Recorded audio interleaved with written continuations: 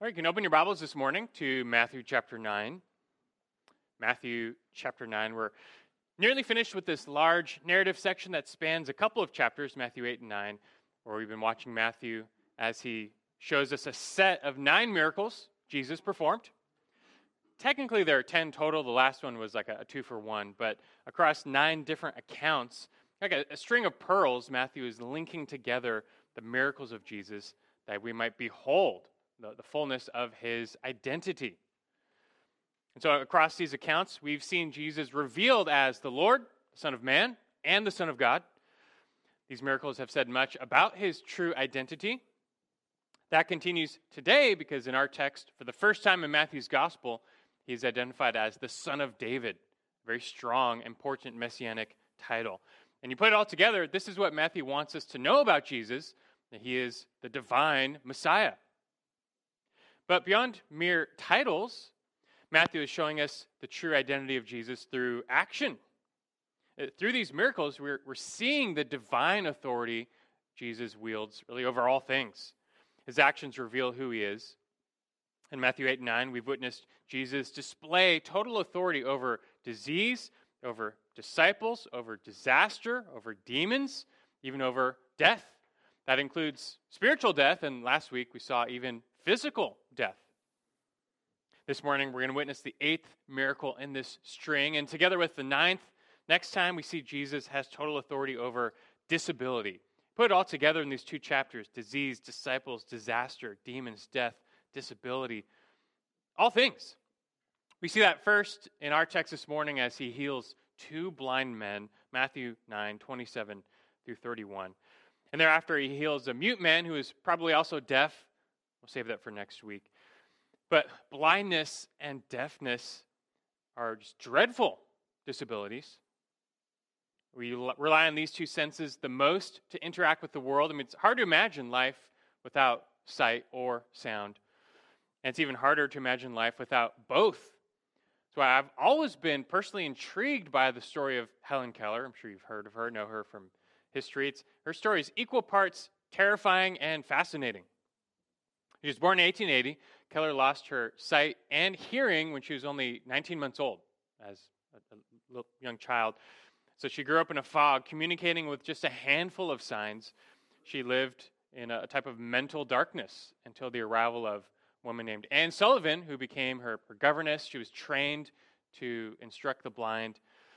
And Sullivan worked tirelessly to teach her words by tracing letters into her hand. But at age 7, Keller did not even know what words were, had no concept of language or words. She did not understand that Sullivan was trying to associate objects with these symbols we call words. And so Keller eventually learned to imitate the hand gestures, but they had no meaning to her. They did not mean anything. She later wrote this in her autobiography, quote, "I did not know that I was spelling a word, or even that words existed. I was simply making my fingers go in monkey-like imitation," end quote. But eventually a breakthrough came a month later where Sullivan, her teacher, was using an object lesson to teach her that these motions in her hands were representing objects in the real world. And so she ran cool water over her hands while at the same time spelling W-A-T-E-R. And it finally clicked. It connected in Keller's mind that these scribbles were connected to objects. And so she later wrote about this moment of awakening, again in her autobiography, quote, "I stood still, my whole attention fixed upon the motions of her fingers. Suddenly I felt a misty consciousness as of something forgotten, a thrill of returning thought, and somehow the mystery of language was revealed to me. I knew then that W-A-T-E-R meant the wonderful, cool something that was flowing over my hand. The living word awakened my soul, gave it light, hope, set it free," end quote. From here, Keller exploded in her understanding of words. She went on to receive formal education and became an accomplished writer. And she was never healed of her blindness or deafness. There was no cure. She died with both at the age of 87 in 1968. But I have to say, just her moment of intellectual awakening is itself, I think, a profound object lesson of salvation. you really just have a perfect picture of, you might say, the enlightenment of salvation. The Scripture has always likened those who are lost and dead in their sins to being blind or deaf or even dead. But physically, they can see and hear, but they have no spiritual vision. They can't see or hear God. The Word of God is unintelligible to them. Just like John 1:5 says of Jesus, that the light shines in the darkness, but the darkness did not comprehend it. Spiritual things are foolishness to the natural mind, the natural man. Can't understand it. There are people who can hear and learn all about the facts of Jesus. They can get all the facts of the gospel down. Okay, he died on the cross, was buried, rose from the dead. They have all the right Sunday school answers. They can say these things. They can go through all the Christian motions. But like the scribbles on Helen Keller's hands, they're devoid of meaning. They don't actually mean anything. There's no true understanding. They're merely parroting information. They're imitating, but without faith. But true salvation is meant to come with an aha moment. It is a spiritual awakening where your eyes are open to your sin. You realize you have guilt and shame before a holy God. There's nothing you can do about it. But then you also see this Savior who has already done the thing that can save you. You see that he died on that cross for you. It should have been you on that cross, but he died. He rose to eternal life. And now God accepts you entirely through him, and that's it. With eyes of faith open, you then just run to and wrap your arms around this Christ, and you never let go. He becomes not just Lord and Savior, he becomes your Lord, your Savior with conviction, with confidence, with faith. The story of Helen Keller stands out for someone to be completely deaf and blind and to come to such an awakening. I call it a miracle. But even greater is the miracle of receiving spiritual sight. That is truly impossible. No amount of hard work or learning or effort can ever accomplish that, bring about spiritual vision. It cannot be learned. It is nothing short of life from the dead. That awakening requires divine power and authority. That just so happens to be that the power and authority Jesus comes with. And we get to watch him wield it yet again in our text for this morning as he opens eyes, and then later ears and mouths. Here we're going to witness Jesus do the impossible of restoring physical sight to the blind, but he does so to display that he has the authority to do the even more impossible. He can give spiritual life to the dead, and he can awaken blind eyes to new and true faith. So we aim to behold the power and authority of our Lord yet again in this eighth miracle, all that we might continue to rightly recognize him and respond to him. Basically, what Paul prays in Ephesians 1 is what we want.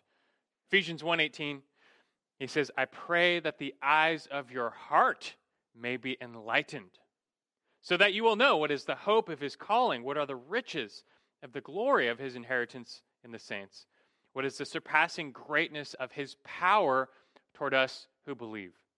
That's what we want. I hope you get that this morning from beholding Christ in his word, Matthew 9:27-31. I'll read that as we get going. Matthew 9, verse 27.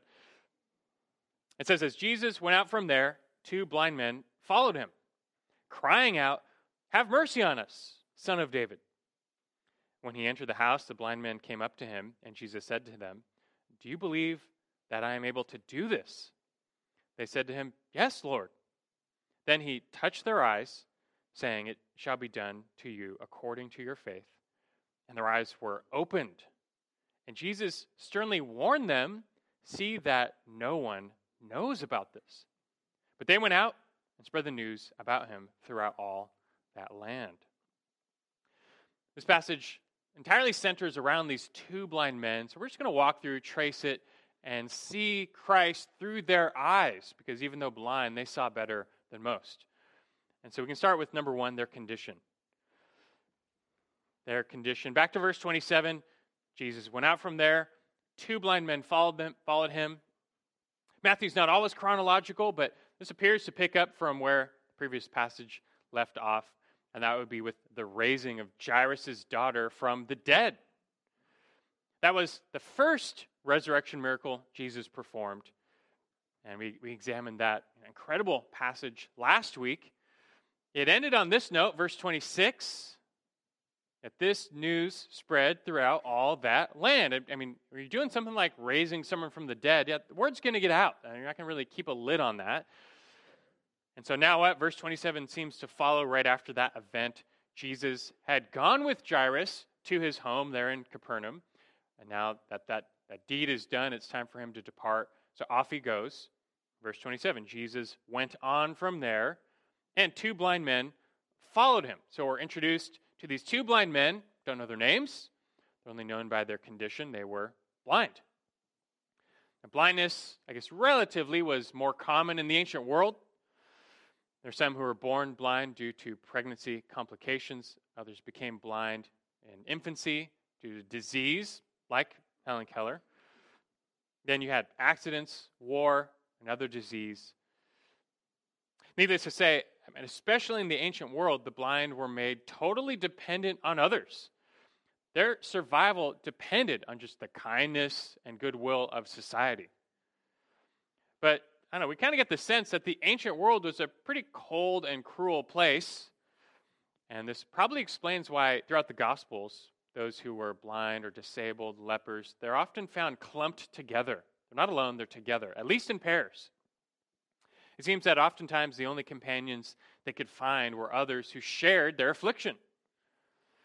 This was especially the case for the blind because they were shunned. The Jews believed blindness was judgment from God. You or your parents must have done something really bad to deserve this, and they were outcasts. So mercy was hard to come by. Most of the blind were reduced to begging. And so these two blind men, they know what it's like to beg. They're not too proud to beg, unlike the rich, the powerful, they know how to beg. And so here, they're coming to Jesus begging for mercy. So secondly, let's look at their cry.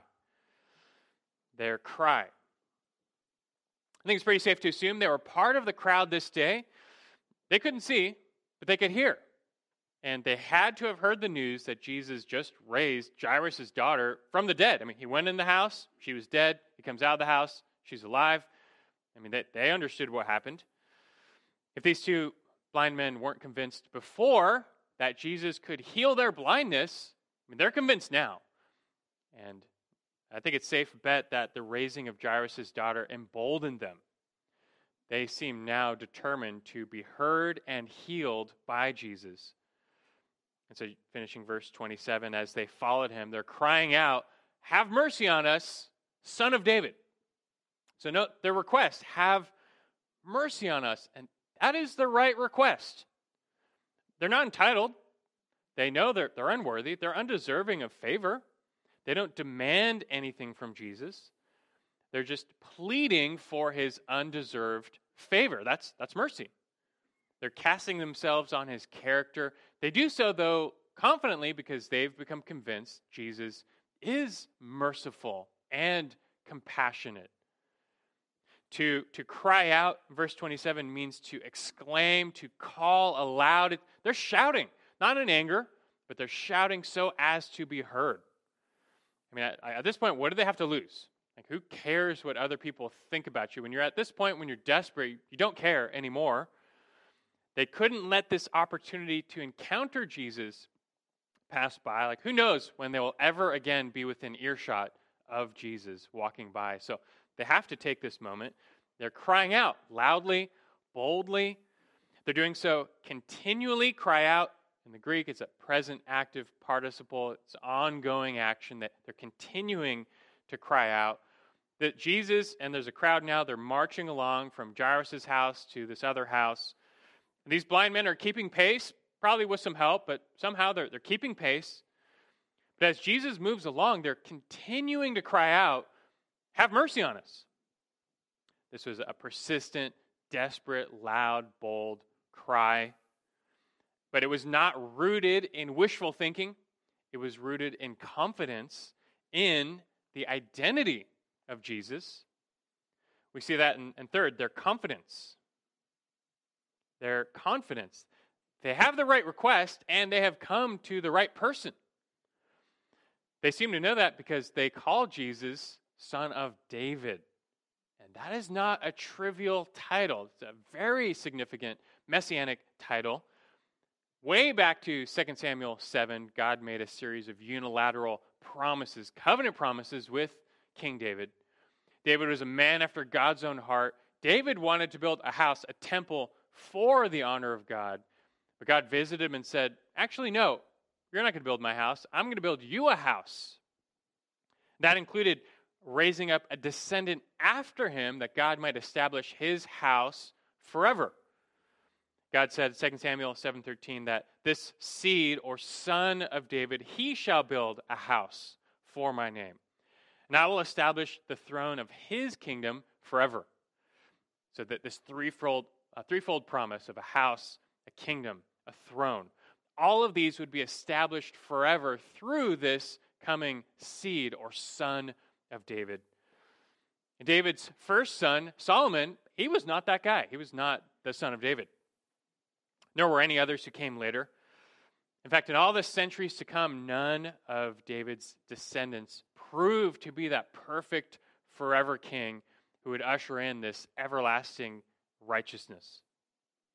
And given the failure of Israel's kings, the prophets rose up, and to further explain the hope of this coming promised son of David, that he would be God's anointed one. That's later translated into Christ. He would be this Messiah. He would be God's servant. He would be God's righteous branch. As Israel's northern and southern kingdoms came to an end, the temple was destroyed.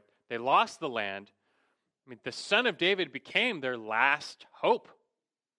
Each generation longed for this Messiah figure to come, this anointed one. It's the only one at this point who could deliver them and usher in this everlasting kingdom. Now, much more can be said about the messianic expectations of the Jews, and in fact, we will say more later. But suffice it to say that by the time of Jesus, Son of David was a well-known title for the Messiah. It was a way of identifying the one who would fulfill all of God's good promises on behalf of his people. If you recall, later during the triumphal entry, as Jesus is entering Jerusalem, the crowds there are shouting, Hosanna to the Son of David. Matthew 21:9. They were confessing this is the Messiah. Now, their belief was fickle, because later that week, the religious leaders convinced them Jesus is not the Messiah. He cannot be the Son of David. He's not the Christ. He's an anti-Christ, a false Christ. And hence, they crucified him. But we look at these two blind men, and their belief in Jesus as the Son of David is not fickle. It's real, comes from conviction, comes from confidence. And their bold confession in him as the Son of David is remarkable. In Matthew's Gospel, the very first verse, he's let the cat out of the bag telling us who Jesus is. Matthew 1, verse 1, he tells us at the beginning that this gospel is about Jesus, who is the Christ, the Son of David. He's told us, the reader, from the very first verse, who Jesus is. It's no secret to us. But in the earthly ministry of Jesus, this right here is the first time he's being recognized as the Son of David by a human character. And just think, of all people to see him for who he really is, it's a couple of blind men. That irony should not be lost on you. Talk about believing without seeing. They could not see any of the signs Jesus performed, healing the leper, the centurion's servant, raising Jairus' daughter. They couldn't actually see any of this. They just heard about it. But that was enough. They only heard the testimony, but to them, this is pretty obvious. Jesus is the Christ. Now, this is just verse 27, but it's really setting up the scene, painting the picture of Jesus leaving Jairus' house. A crowd presumably follows him. It's got to be noisy, but they're shouting above the noise continually, "Have mercy on us, Son of David." Over and over, they keep shouting. Everybody can hear them, ignoring them, probably shunning them. Jesus can hear them. And so now you wonder, how is Jesus going to respond? What's he going to do? He hears them. They don't stop. How's he going to respond? And I can probably safely bet it's not what you expect, because Jesus totally ignores them. He fully ignores them. At first, at least. Yet they persist. This leads to number 4, their constancy. And yes, that is a word, by the way. Their constancy. Starting in verse 28, it says, when he entered the house. It just jumps right there. They're crying out on the road, but when he entered the house. It says the house has a definite article before it. This is the house. We're not told which house this is, but it's not a random house. This is a house Jesus knew, likely, where he was staying. Can't be dogmatic, but going back to Matthew 8:14, which was Peter's house, it's most likely where Jesus resided when he was in Capernaum, staying at Peter's residence there in town. But what this means, though, is that during this whole journey from Jairus' house to this house, Jesus totally ignored these 2 blind men. They're crying out the whole time. He does not stop, does not talk to them, does not acknowledge them, just seems to ignore them all the way to the house.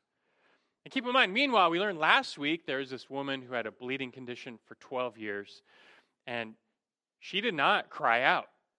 Her tactic was to come up in secret behind Jesus while he was walking to Jairus' house, and in secret, she hoped to just touch the edge of his garment, believing that she would be healed.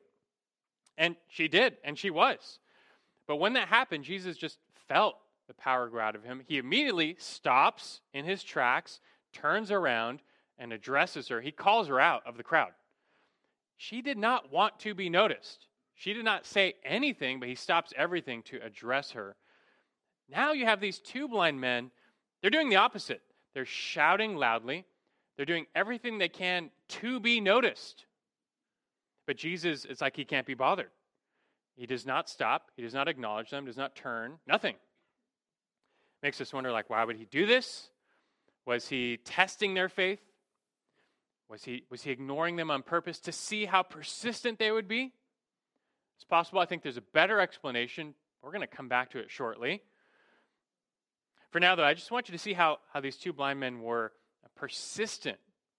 They were constant in their desire to encounter Jesus. They followed Jesus all the way to his house, or whatever house this is, but all the while they kept confessing him and pleading for mercy. They would not be turned away, for they did have faith, and Jesus was not going to ignore them forever. And so we have number 5, their confession. Verse 28, their confession. When he entered the house, the blind men came up to him, and Jesus said to them, "Do you believe that I am able to do this?" And they said to him, "Yes, Lord." So of Jesus entering this house, was he alone? Did the crowds enter with him for more teaching that day? We don't know. But either way, these 2 blind men, they barge in. They are not going to be turned away. They're determined to be heard. They finally get Jesus cornered. They're going to be heard. And now whether they ask the question directly or Jesus is inferring the obvious, it is obvious they're coming to Jesus to regain their sight. He knows that. And so in response, Jesus tests them one more time with this question. Do you believe that I'm able to do this? And it seems like a strange question because, isn't this already kind of obvious? Yes, they've been following Jesus since Jairus' house. They've been shouting continually, "Have mercy on us." They've been confessing him as the Son of David this whole time. And even though Jesus didn't respond to them, they kept it up. They persisted. And now here they are. They're in the house. They're still asking, well, of course they believe he can do this. But here is where Jesus is trying to draw out their faith, their full faith, to bring it all to the surface. Their response is immediate and decisive, no doubt. Yes, Lord, yes. Yes, they do believe. Yes, they have faith. Let it be stated for the public record, they believe he can do this. They call Jesus Lord. This could be the simple honorary use of the term. It means nothing more than yes, sir. But given the context, I think it's more likely the imperial use that they recognize Jesus as Lord of Lords. What are they believing at this point regarding their healing? They believe Jesus is willing, that they're banking on his mercy and compassion. They believe he's able.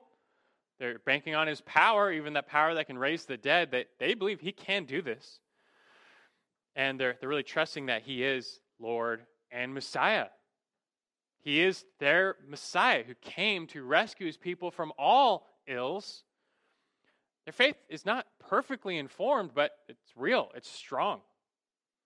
And the good news is Jesus is willing and he is able, and they have found the Messiah and the Lord. And so they will receive mercy. Number 6, their cure. Verse 29, beginning of verse 30, their cure. It says, then he touched their eyes, saying, it shall be done to you according to your faith. And, verse 30, their eyes were opened. We've seen all throughout chapters 8 and 9, sometimes Jesus can heal with a touch, like the leper. Other times he can heal with just a word, like the centurion's servant. But his power was within himself. And so, with the same power by which he created eyes and the ability to see, he can easily restore that ability that has been lost to the plagues of a fallen world. And so this time with just a touch, their eyes were opened. They regained perfect sight. And it's just hard to imagine what this would have been like, but you need to try just to think what this would have been like. We can't really, but just every moment of every day is darkness. You want to open your eyes. You know what it's like to see, and to lose that, there's always darkness. You wake up, there's no opening your eyes to greet the world. It's just like it's still night. It's just darkness. You feel the heat of the sun, but never its light. You live in constant dependence on others. Just what would this be like? But with the touch, just they feel this touch, and he opens their eyes. Every time they blinked, they still blinked, every time they blinked, nothing, just more darkness. But this one time they blink, when they open their eyes, just light floods in. Just colors and depth and dimension, peoples, places, objects. Now everything has a shape. Today, I don't know if you've seen this, but they have these special glasses that can restore color to those who are colorblind. They can color correct and help them see in true full color. And there's some videos of people putting on these glasses, and they're blown away. They're moved, they're emotional, they're overwhelmed. And that's understandable. Just they can see in full color for the first time. That's just like the smallest fraction of what this would have been like to go from blindness to vision. And so we get this we get why curing the blind is a big deal. Look, we all legitimately fear blindness. But just to hear of the blind receiving sight by the compassionate touch of the Savior is moving. And when Jesus touches them, however, he says something to them, and I want to dwell on this for a little bit. We'll call this number 7, their conduit. And I'll explain that. But number 7, their conduit. In this healing, Jesus essentially says to them what he said to the centurion back in chapter 8. It shall be done to you according to your faith. Now, he's not saying their level of healing corresponds to their level of faith. Like, hey, you guys really believe? I'm going to give you 20/20 vision. If you only had little faith, you might get 20/50 vision. That's not what he means. Now, their faith is not meriting or earning their healing. Rather, their faith is merely the means by which they receive God's free mercy. So you might say it's the conduit by which we access God's free favor. Faith is a conduit. Now, look, we've already spent a lot of time in these 2 chapters exploring the relationship between faith and healing, and then healing and the atonement. We're not going to rehash all that, but I would maybe encourage you to listen again to the Matthew 8:17 sermon titled Healing and the Atonement. Kind of goes over it. But in short, we can say again that faith was not always required for Jesus to heal someone or to deliver them. The Gerasene demoniac had no faith. The 10 lepers of Luke 17 had no faith. The very next passage in Matthew 9, there's a mute, demon-possessed man, and he's healed totally irrespective of his faith.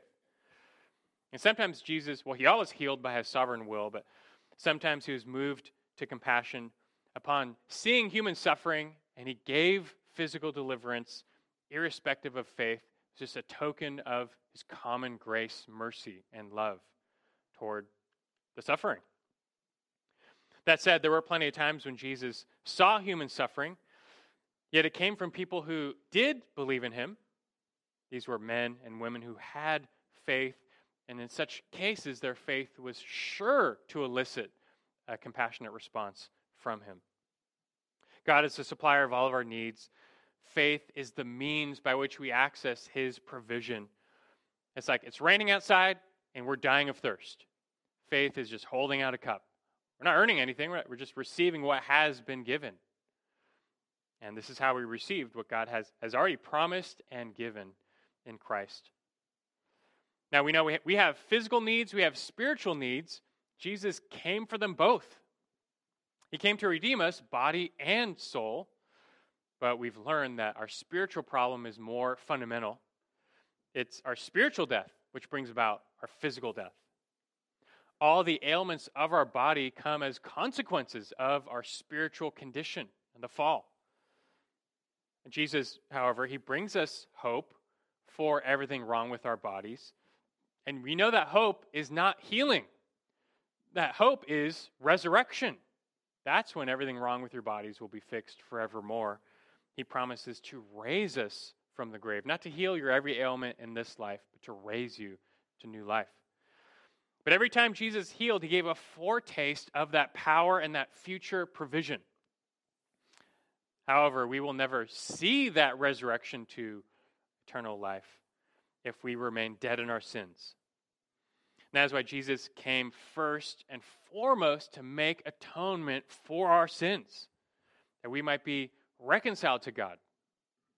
We receive that ultimate provision by faith in him. God has supplied it. It's like he's caused it to rain living water outside. We're dying of thirst. By grace, our eyes are open to our need, to his provision. And so by faith, we respond holding out a cup, receiving what he has given, this conduit. I believe this explains why Jesus often seeks to draw out the faith of those whom he heals. Faith sometimes leads people to his provision of physical healing. Yes, that's true, sometimes. But I think Jesus and the gospel writers want us to know even more that faith always leads to receiving his provision of spiritual salvation, his spiritual healing. In fact, faith is the only way. That you too must become convinced that this Jesus is Lord and Savior, God and Messiah. You too must openly confess him, pleading for mercy, and all those who do so will receive. He turns away no one who comes to his narrow gate by faith in him. I think the fact that Jesus, he didn't just heal these men, but he drew out their faith. He solicited their confession, then he told them, it shall be done to you according to your faith. I think signals the main takeaway here, that we had better go to Jesus the same way, that we might receive what we need, and it's not just eyesight, we need spiritual vision, an enlightening of our hearts, you might say. It's not a coincidence that the blind receiving sight becomes this kind of archetypal metaphor in Scripture for salvation. Maybe only surpassed by the raising of the dead, but the blind receiving sight, it's just the perfect picture of our condition, our need, and what Jesus can do for us spiritually, all by grace through faith. This is actually something Jesus himself taught and affirmed in John chapter 9. So really quick, keep your thumbnail in Matthew 9, but go to John 9 to see this. John chapter 9.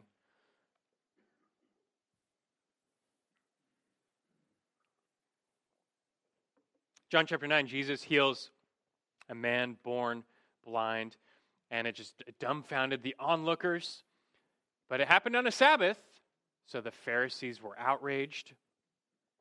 They couldn't refute it, but they also refused to believe it.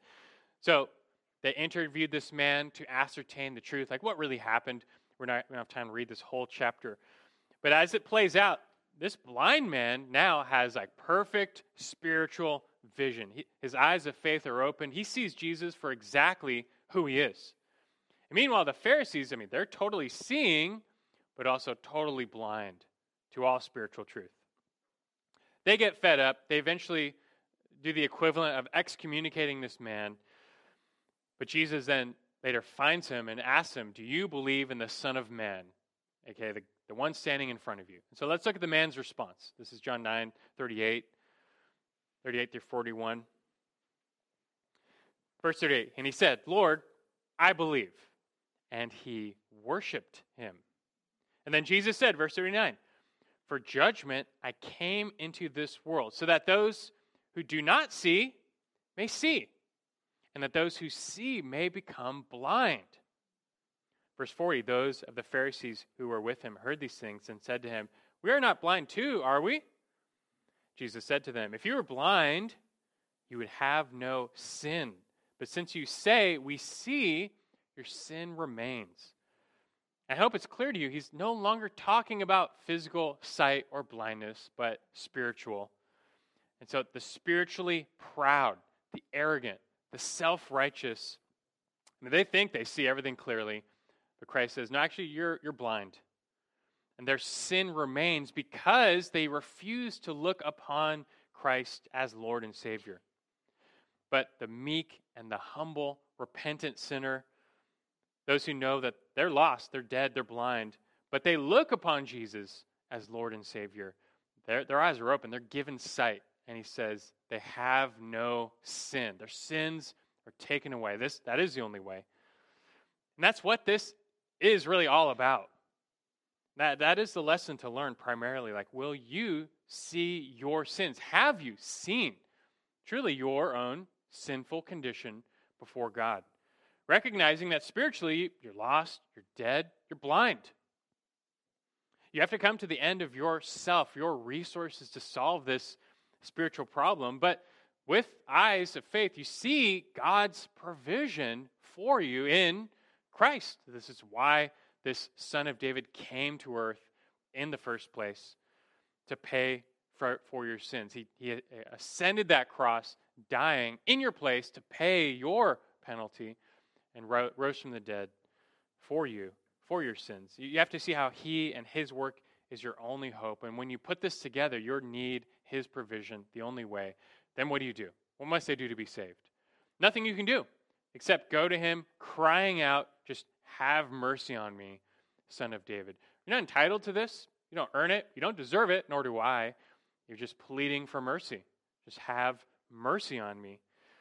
And we do not control his mercy, but the good news is he promises, by his promise, to always hear that cry of faith. And so I just pray that is your response to Jesus today. Like, this is why this Jesus, the Son of David, came, that those sitting in darkness might see a great light and just see and believe and be saved. And so I would pray you don't leave here this morning without calling upon him in your heart as your Lord, Savior, Messiah, to open the eyes of your heart. Now, since you're in John 9 already, when this blind man was testifying before the Pharisees, he makes this one statement to support Jesus as the Messiah, but it's very interesting and telling. Back in verse 32, he says to them, since the beginning of time, it has never been heard that anyone opened the eyes of a person born blind. You may not be, and that's a true statement, you may not be aware of this, but there's not a single instance of the blind receiving sight in the Old Testament. It's never been done before. Miracles in the Old Testament, actually few and far between, but among Moses, Elijah, Elisha, they never once cured blindness. And you might think but what's the big deal? Elijah, Elisha, they both raised a child from the dead. Isn't that a greater miracle? It is, but there's just something in the Jewish, I don't know if you want to call it psyche, that made them think giving sight to the blind was like a huge deal. And that probably has to do with the fact that several messianic prophecies stated that when the Messiah comes, this is like one of his major calling cards. He will give sight to the blind.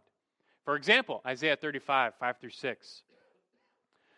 Says, then the eyes of the blind will be opened, the ears of the deaf will be unstopped.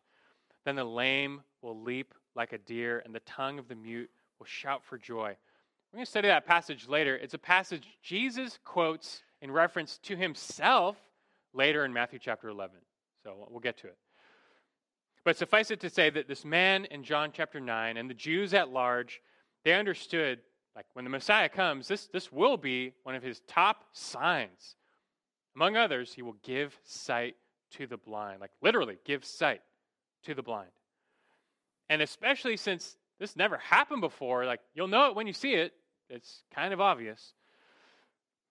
And so now, here, along comes Jesus. And what does he do, among other things? What does he do? He gives sight to the blind. And so what do you think that says about him? In fact, of all the miracles that the gospel writers record, which category of miracle do you think they record the most? Giving sight to the blind. That's because this was viewed just as a distinct proof of the Messiah. It crowns all of his healings, just the sign that he was the Son of David. It's right there. And we know many proved too blind to see it and even rejected him. That's already starting to happen. There's more to this. We'll see more later in Matthew's gospel. But for now, I trust you get it. Like Jesus opening the eyes of the blind is meant to be a big proof he really is this Son of David that we learned way back in chapter 1, verse 1. That this is who he is. He is this long-awaited Messiah, and all that means. And once you understand that, though, what happens next is a huge curveball. And go back to Matthew 9. This would be number 8. Back to the blind men, their caution. Their caution. Back Matthew 9, verse 30. It's so unexpected. Verse 30, it says, and their eyes were opened. Then it says, and Jesus sternly warned them, see that no one knows about this. So you probably think at first hand, like, why on earth would he say that? Like, why wouldn't you be saying the opposite? And you have two blind men, and they've got better spiritual vision than anyone else. They never saw a single sign of Jesus with their eyes, but they heard about them.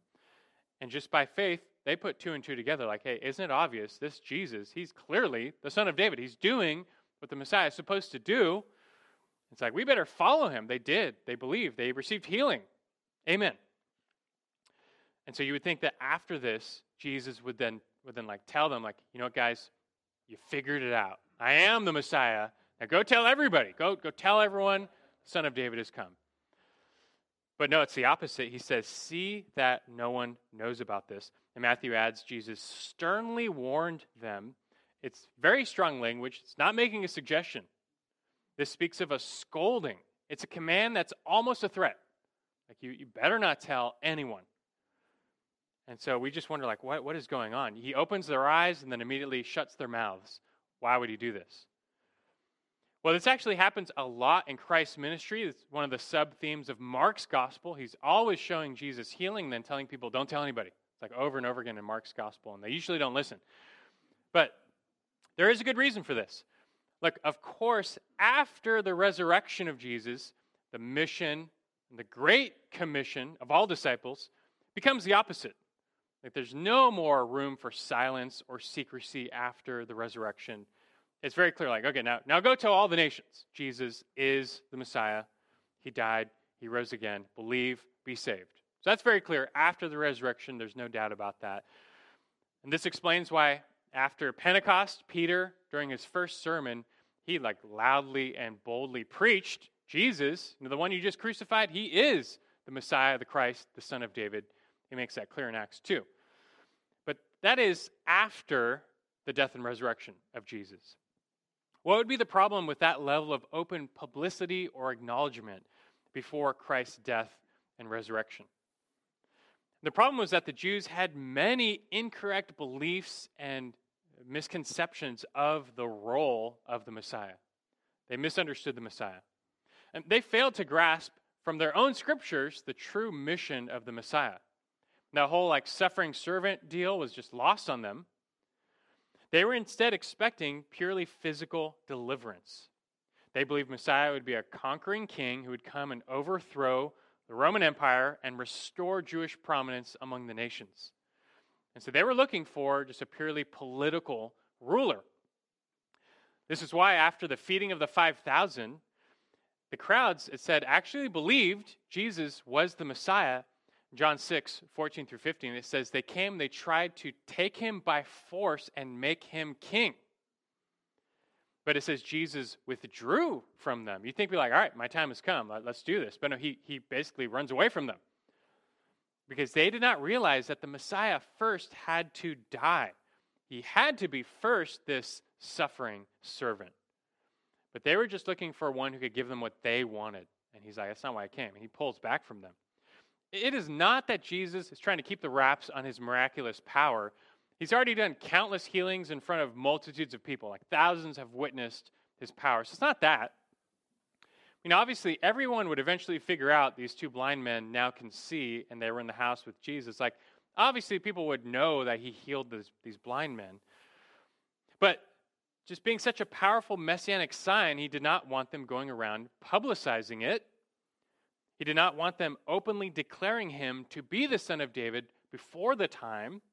And by the way, going back to the note, this is why I think he ignored them on the road. Because they're coming after him, confessing openly, you are the Son of David. If he stopped and healed them right then and there, he's acknowledging that fact. Too much publicity that he really is the Son of David. Just boiling it down, revealing his full identity before the time would come with two unintended consequences. One, it would lead the people to champion Jesus. They would come and try and make him king, starting a revolutionary movement. That's not what he wanted. They just could not understand Messiah until his death and resurrection. And then two, it would lead the religious leaders to come after Jesus, killing him before the time. It would accelerate his date with the cross. They crucified him when he finally openly said, yeah, I am the Son of God. That's why they killed him. And he couldn't have that either. Jesus had his own timetable for revealing the fullness of his divine identity to his disciples, to the crowds. That's something we will actually watch unfold more and more, culminating in Matthew 16 with the Peter's confession. But it unfolds all the way up until the cross on purpose.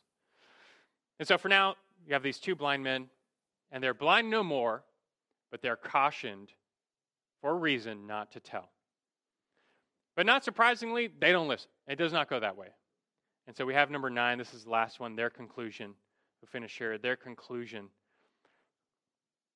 Verse 31 says, but they went out and spread the news about him throughout all that land. So they did the exact opposite. I don't know, if you ever told your kids to do something while they're in an excited state, like maybe it's their birthday and they're opening up presents and they're just kind of like rabid with excitement, then you might tell them like, hey, let's slow down, or like, hey, make sure to say thank you. Or afterward, maybe they're playing with their new toy and like, let's have a little cleanup time. And just, I don't know, sometimes they're just way too excited. And what you say, like, they don't hear, it just doesn't register. And so it's not like they're being stiff-necked in rebellion. They're caught up in the moment. It does not make their disobedience okay, but you'd say it makes it more understandable. And I think that's the impression we get with these blind men. I mean, you got to think, they're taking in the moment. They're seeing millions of new colors and sights that they've never seen before. They're probably trying to figure out what everything is. Like, this is a chair. This is what a chair looks like. Meanwhile, Jesus is trying to get their attention. Like, now don't tell anyone about this. And they're like, well, whatever you say, Jesus, sure. And they're probably overwhelmed. And so off they go, though. And when they leave, they immediately get all this attention because everyone knew they're blind. They come out of this house. They can see. So of course they're getting attention. People ask what happened, and they can't help it. They just spread the news. Now, technically, they disobeyed the Lord. And even here, we can't excuse that. That is never okay. But if there was ever a case where it was, I guess, understandable, this would probably be it. I wonder how well you could keep that good news a secret. But notably, the last account ended the same way. After Jesus raised Jairus' daughter, Mark tells us that Jesus told the parents, he sternly warned them, don't tell anyone. Same thing, sternly warned them, don't spread this news. But as we learned, back in verse 26 of Matthew, that news spread all throughout the land. So it didn't work. And it's the same with these two blind men. Jesus sternly warns them, don't tell anyone. What happens? Verse 31, they went out and spread that news about him throughout all that land. It's almost the exact same wording. But this, of course, goes on to explain the growing fame of Jesus in those days. Like when he's doing things like this, he's raising the dead, giving sight to the blind. I mean, that news is going to get spread, even against his wishes at times. But part of me wonders if the gospel writers included these notes to challenge us when it comes to our response to the good news of Jesus. Because we know that the only reason it was wrong for them to spread the news was in this moment, it was against his wishes. In a specific time of Revelation history, it was against his wishes. But you know that is now no longer the case. Even when Matthew is writing this, that's no longer the case. Now it is the exact opposite. Go tell it on a mountain. We get that. So what should we do now? What should be our final response after we have encountered Jesus by faith? We've gained the greater miracle of life from the dead, of sight from spiritual blindness. How do we respond? I know it's redundant from last week, but it's a fitting last word, and it's the last word of the text. It's time for us to, on purpose, spread that news all throughout that land. And so who do you know who is still blind and lost? And have you ever told them what great things the Lord has done for you? What relatives, friends, neighbors need to hear? Who needs this testimony? And why do you keep delaying? At church recently, we started some door-to-door outreach. Well, what keeps you away? What holds you back? And Christians should not need to be convinced or compelled to share good news. No arm twisting should be required to share joy and excitement. Now, I know why that is, though. We all know it's because of fear. We would share this good news more freely if we weren't afraid we'd get attacked or rejected or persecuted when we tell them good news. Still, though, the blind need to hear, and we are called to tell them. And so courage is needed.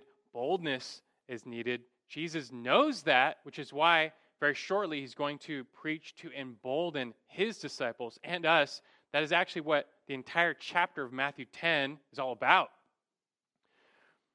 And we hope to receive that emboldening message very soon. For now, though, I think we just need to take to heart how this chapter ends, how Matthew 9 ends, how all of these healings have been building up to this response. Because we are those who have received the greater miracle, the greater sight, from spiritual blindness to new sight. And so this is now what we must do. Look at Matthew 9, 37, 38, the end of the chapter.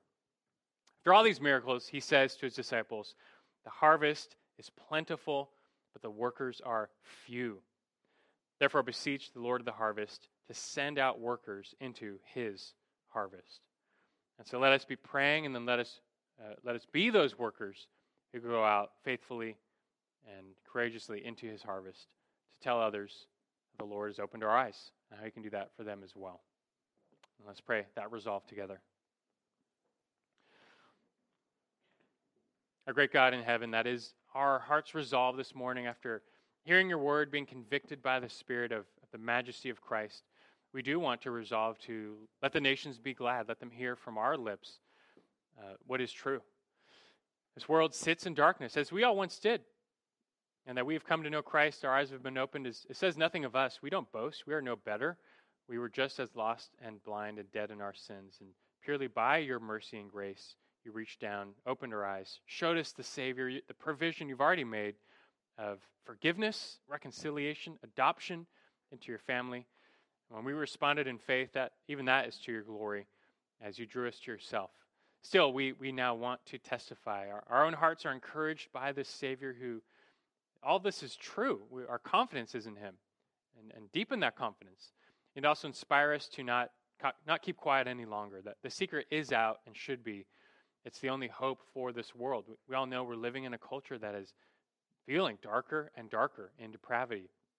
Yeah, your light can pierce the deepest darkness and make people alive and change them radically overnight. So do that. Even for any here this morning who don't know you and are curious, though, are seeking, just open their eyes all the way that they would behold what is true in the Savior who has come to give life and light to the world. Draw all to yourself, Lord, we pray, and use us as instruments in your hands. In Christ's name we pray. Amen.